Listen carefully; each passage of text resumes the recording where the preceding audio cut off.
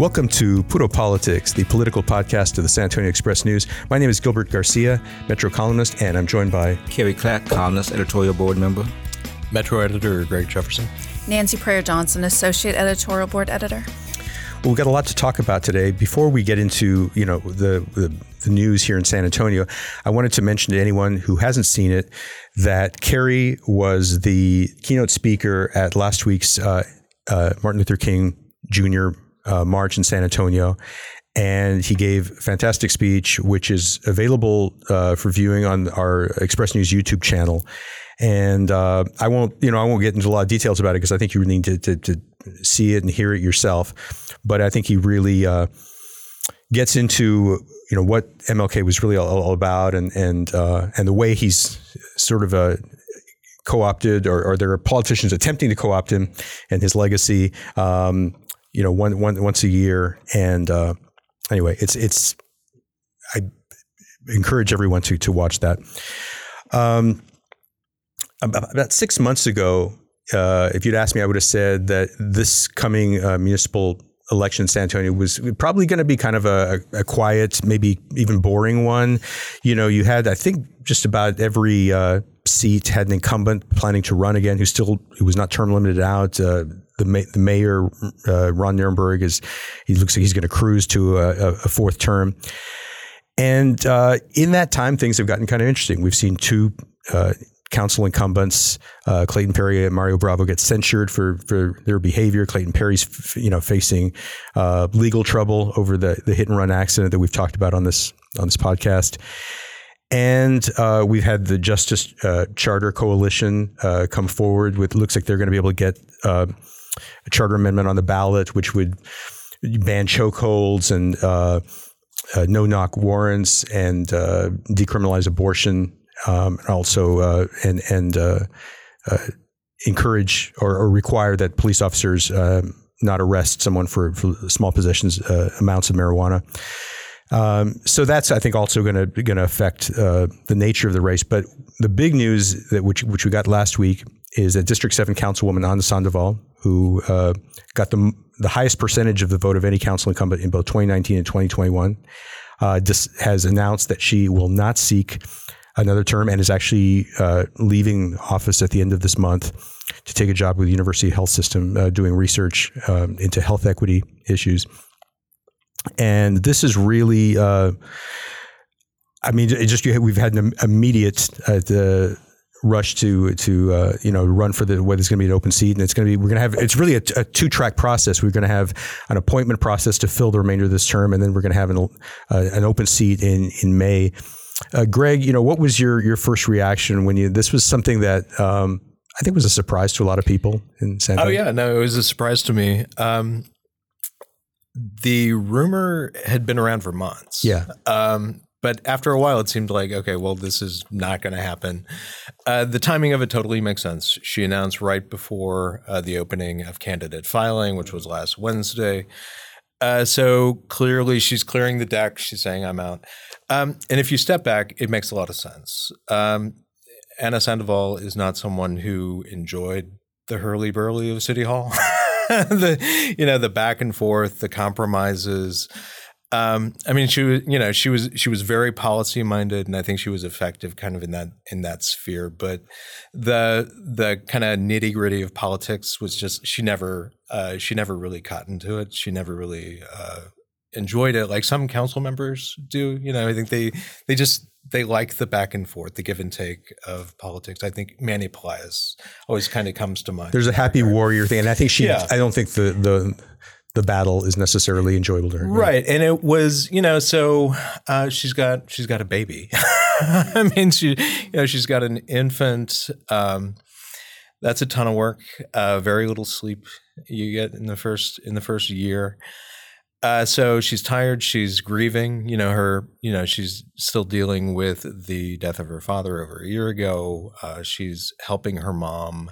She's got a newborn. She's got a council job whereas she's been effective, and she's had really good constituent service. I think it reached the point where it was just weighing on her too much, and then you throw on that the verbal assault of Mario Bravo against her back in September. This is a former romantic partner of hers. And I think it just became, you add that to the mix, it's all just too much. So it makes sense. So, her announcement coming when it did made sense. It was very orderly. And she sets up what's, a race for an open seat. And I think everybody has made clear, including Anna Sandoval, that they want whoever the interim appointee is in District 7 to be committed to not running for the seat. And along those lines, we had an immediate name come forward for the appointment. And this is Rosie Castro, who, a legendary figure in San Antonio, the mother of Julian and Joaquin Castro, someone who was a political activist, ran for city council on the Committee for Barrio Betterment slate in 1971 when she was 23 years old. And she also is someone who has known Anna for, Anna went to high school with the twins. So Rosie's known her for a long time. At Anna's kickoff for her first campaign in 2017, Rosie was there speaking on her behalf and has always been a great big champion of hers. So the things that Anna wanted were, to be able to keep her staff intact. Whoever gets the appointment keeps the staff intact for the rest of this term, and someone who's not going to run in May. Rosie has already said she's not going to run in May. Nancy, I mean, when it happened, it all made sense. I mean, immediately when Rosie Castro's name came forward, it all made sense that she would be someone who could fill that term. But, it's at the same time, I mean, prior to all this happening, it's not something we would have thought about. I mean, what was your reaction to that? Yeah, when I first saw it, I was a little surprised. I think Elaine Ayala had a really good column about it and said it's a natural choice, right? I mean, she's from the West Side. She's well known. She's a fighter. She fights for the people of the West Side. So, I mean, I think all of those and also her relationship with Anna, I think is really important too. I don't think she would do a bad job. Everything points to her doing a good job, and it's a short time as well. And then we'll see what happens, right? Yeah, it seems to me that I mean, one of the people who I think we're going to be talking about, who's looking like an early front runner possibly in that District 7 race in the election race, is Marina Gavito, who she's been the director of SA Digital Connect. She's worked with at Rackspace USAA, founding director of TechBlock. She's the daughter of Joe Alderete, who was a council member from 77 to 85, worked closely with Henry Cisneros when Henry Cisneros was mayor. And she jumped into the race immediately. And she has stated that she supports the idea of an appointment going to someone who's not going to run in May, which it seems very clear that she's going to focus on the election. And I'm not saying everyone's going to clear the field for Rosie for the appointment, but I think the major candidates that we're probably going to see in the election are probably going to say, I'm going to concentrate on that, and I'm not going to. I don't know. There's any benefit to seeking the appointment now, trying to get 3 or 4 months on the council. When you have that kind of if you plan to run in May, especially when you got Rosie Castro as an opponent. Yeah, I don't know that that's a good idea. If Rosie wasn't an opponent, I think the case could be made for getting in there and making a name for yourself and say, look what I already did. That's right. So I mean, you had that. I mean, so you've got a known quantity in Rosie Castro. You've got a majority of council. Just about. I don't think our reporters have talked to a council member who said, you know what, I'm totally open to having an appointee also run for the seat at the same time. Yeah. Nobody says that. So I think, once, and by the way, so Mayor Nirenberg is being weird about the starting of this. Like, we're hearing very little, I would have thought we would have heard something by now. Yeah, no details about how they're actually going to, when they're going to start the appointee process, like, and how it's going to play out. So hopefully this week we'll get those details. But I can't imagine that wouldn't be kind of we're definitely going to be looking for an appointee who's not going to run. And then there's Rosie Castro. Yeah. And I think, Marina Gavito, she says she's not going to seek the appointees, the interim appointment. In part, I think that's just simple pragmatism. Mm-hmm. It takes a ton of time to run for office. Yeah. And I mean, sure, you can leverage your interim appointment and kind of do both at the same time, but it's a little bit scuzzy. Mm-hmm. Nobody would think that was fair. Yeah. Having had some experience working with a politician who had pledged not to run for an office that she was appointed to. I think, it really, truly is a no-brainer. Mm-hmm. And it's symbolic, but it's also substantive. I mean, it's symbolic because, as you said, Rosie ran in 1971 and they lost, and and she said we'll be back. Yeah, and then she has these two. Took a while. But then Julian, that was he's in that seat, that's exactly right. For the circle to fully be closed and her to be serving in that seat, but it's also substantive because she's going to have 4 months of actually voting, actually doing some policy. And for everything that Greg and you and Nancy have said about her that makes it frankly, a no-brainer, with all due respect to other people who want to be appointed and who have said that they may not seek the seat. It's just that there's some things aren't always equal. And when you have this choice of and Rosie is 75, I think. That's right. In fact, she'll be 76 the day after the elections. It's a no-brainer, and there's no excuse for holding this up.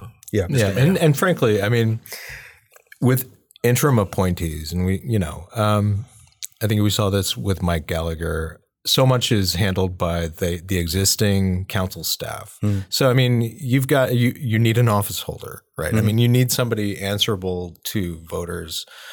But I mean, staff can keep things running. Sure. And to the extent, there's hardly ever what you could really call a lame duck period. But with city council in the run up to a city election, you tend to find fewer kind of controversial issues popping up and really blowing up at council. So, I mean, I just question what huge issues city council is going to be handling in the next 3 months, 4 months. Yeah. But we'll see. Yeah. Something that Diego Bernal had tweeted about Ana, and he just said, disclaimer, I haven't spoken with Councilwoman Sandoval.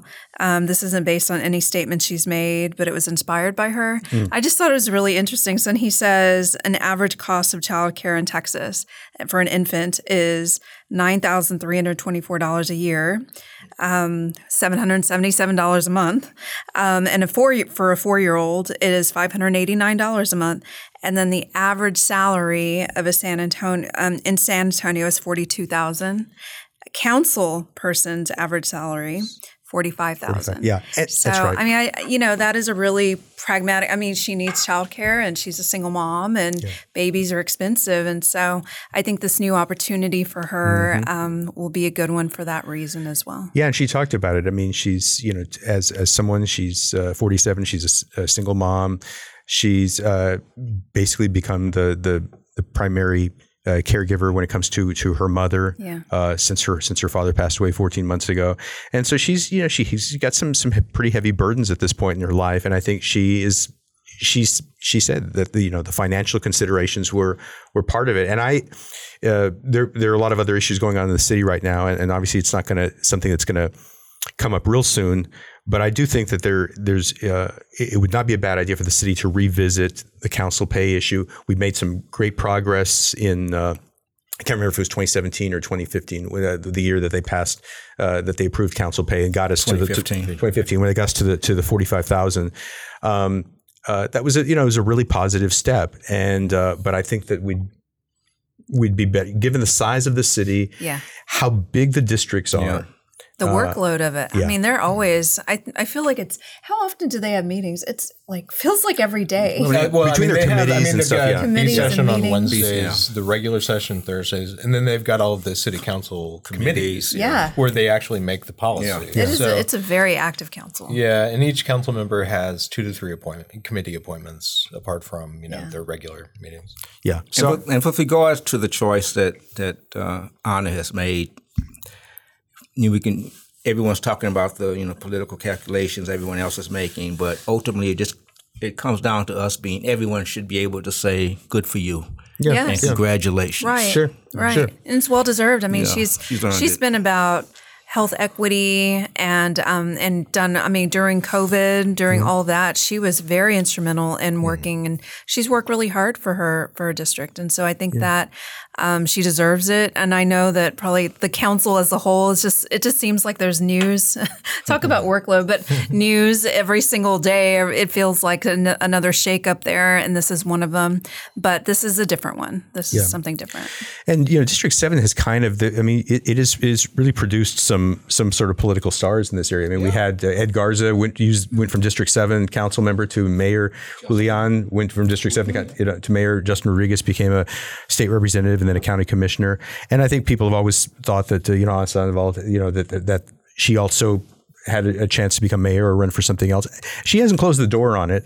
I don't think it's anything that she's going to consider at any time soon, but I don't think she's completely shut the door on possibly running for something down the line. Like you said, she's young. She's 47. Right. So. Yeah.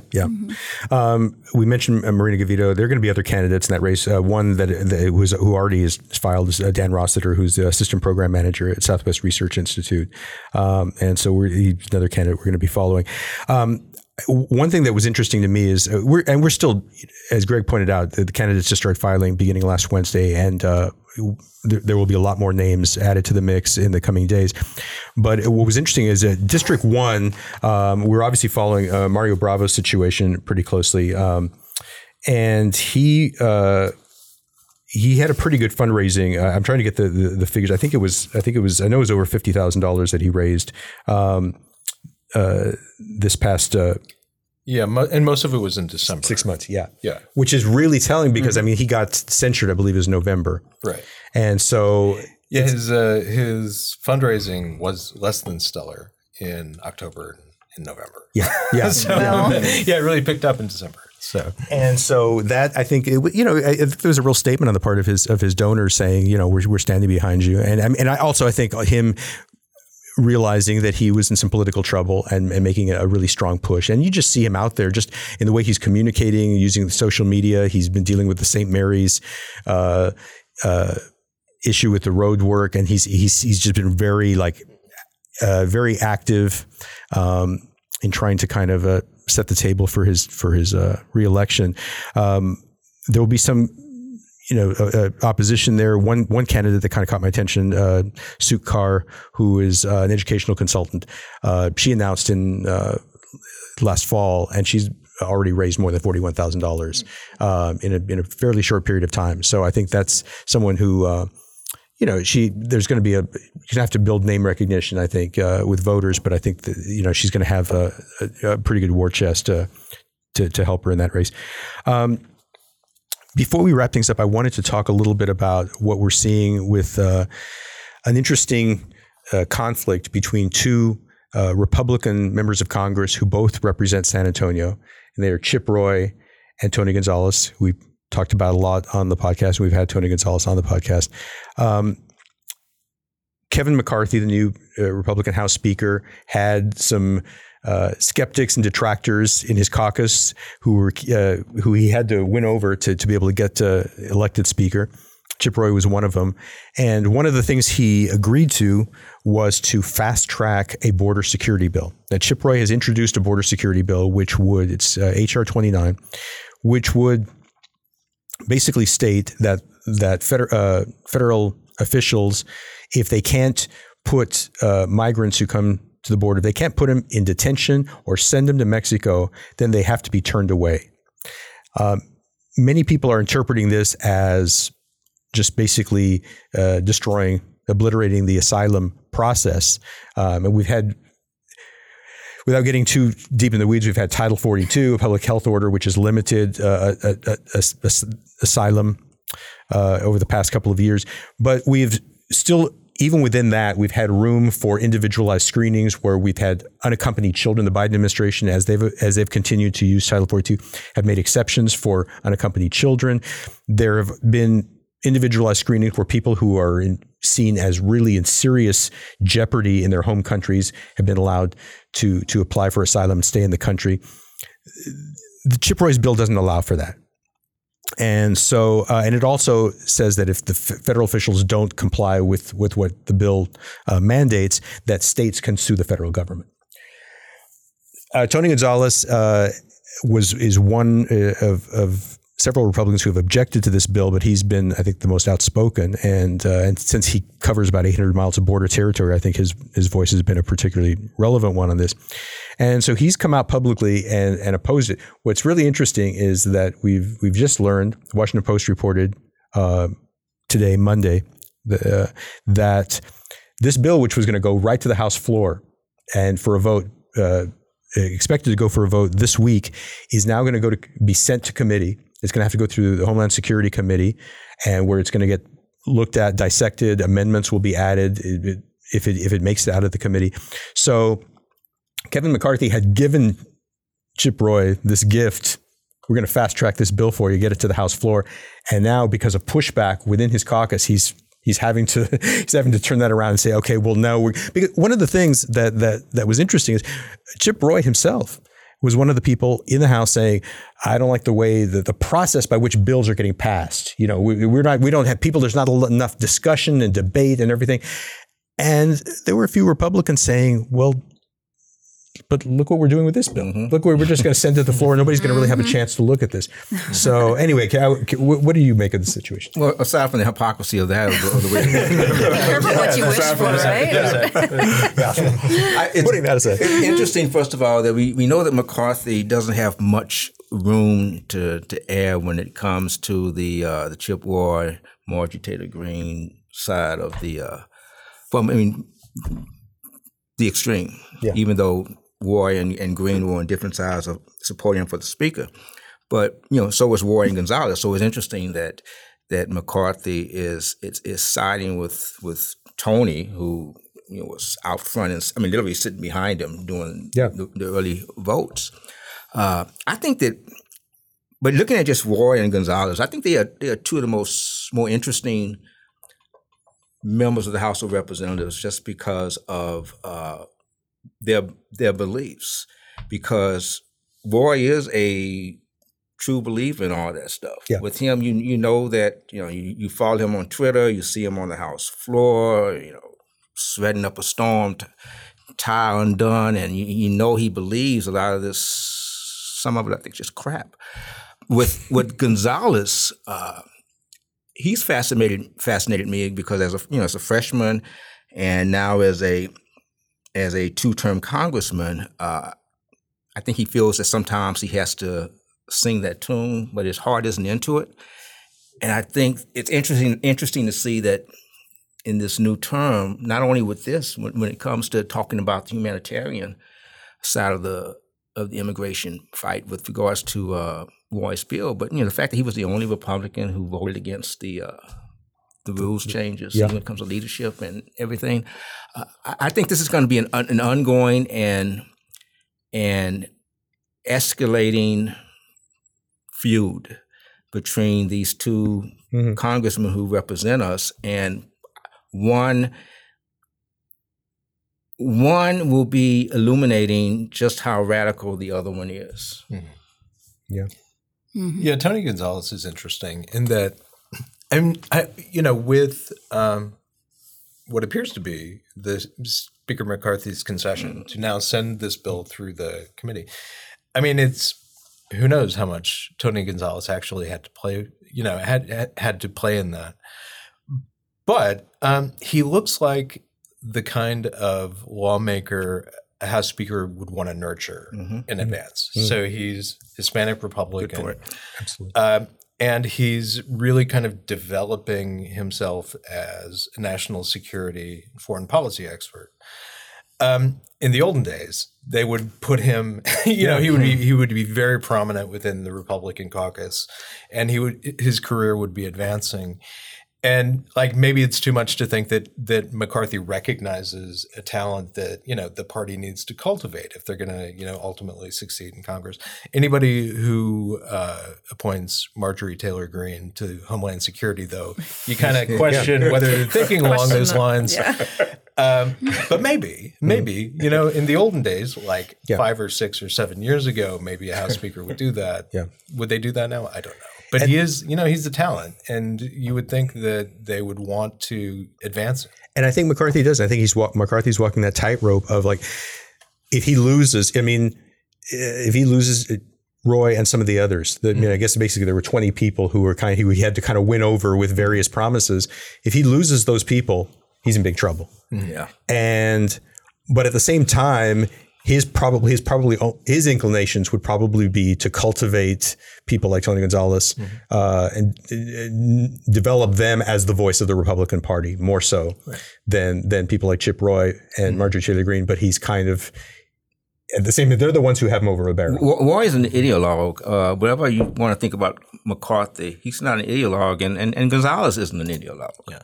No, I think Gonzalez, if anybody's walking a tightrope, it is Gonzalez. Yeah. He's constantly, I would hope, he tweeted something, it was on the 15th, and it was a picture of little girls. There was 5 little girls. Yeah. And it kind of gave me some hope that maybe he'll be compassionate in all of this. And I think, that's where this tweet was going, I feel like. And I think it was about this. It was about the Roy bill. It was about this stuff. Yeah. But he didn't say it. Yeah. But he put the picture of them. They're out there in the dirt. And he said a cartel dumped the babies in the field.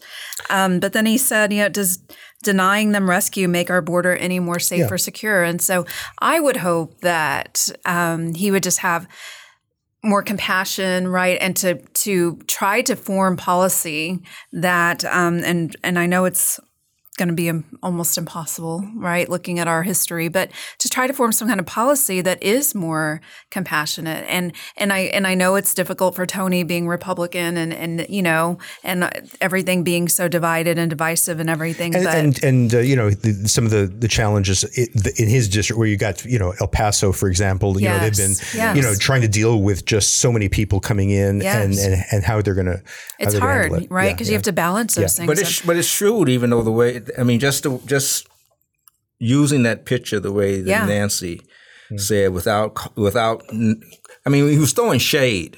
Yeah. And so just putting that picture out there and just letting it stand. It's a shrewd move. It is. I think it was important. It says a lot about where he stands. Yeah. The action that's happening within the Republican caucus over the next 2 years is just going to be really fascinating. A little different. We saw it with the Tea Party and John Boehner struggling to deal with that, and we've seen some iterations of this. But I think this is going to be another different. level. Yeah, it's on another level. Well, thank you all so much for listening. Going to have a lot more news on the city council races and other things. State legislature will probably we haven't talked a lot about that, and we'll dive deeper into that in the coming weeks. Thank you all for listening. Hope you all are doing well, and take care. We'll be back next week.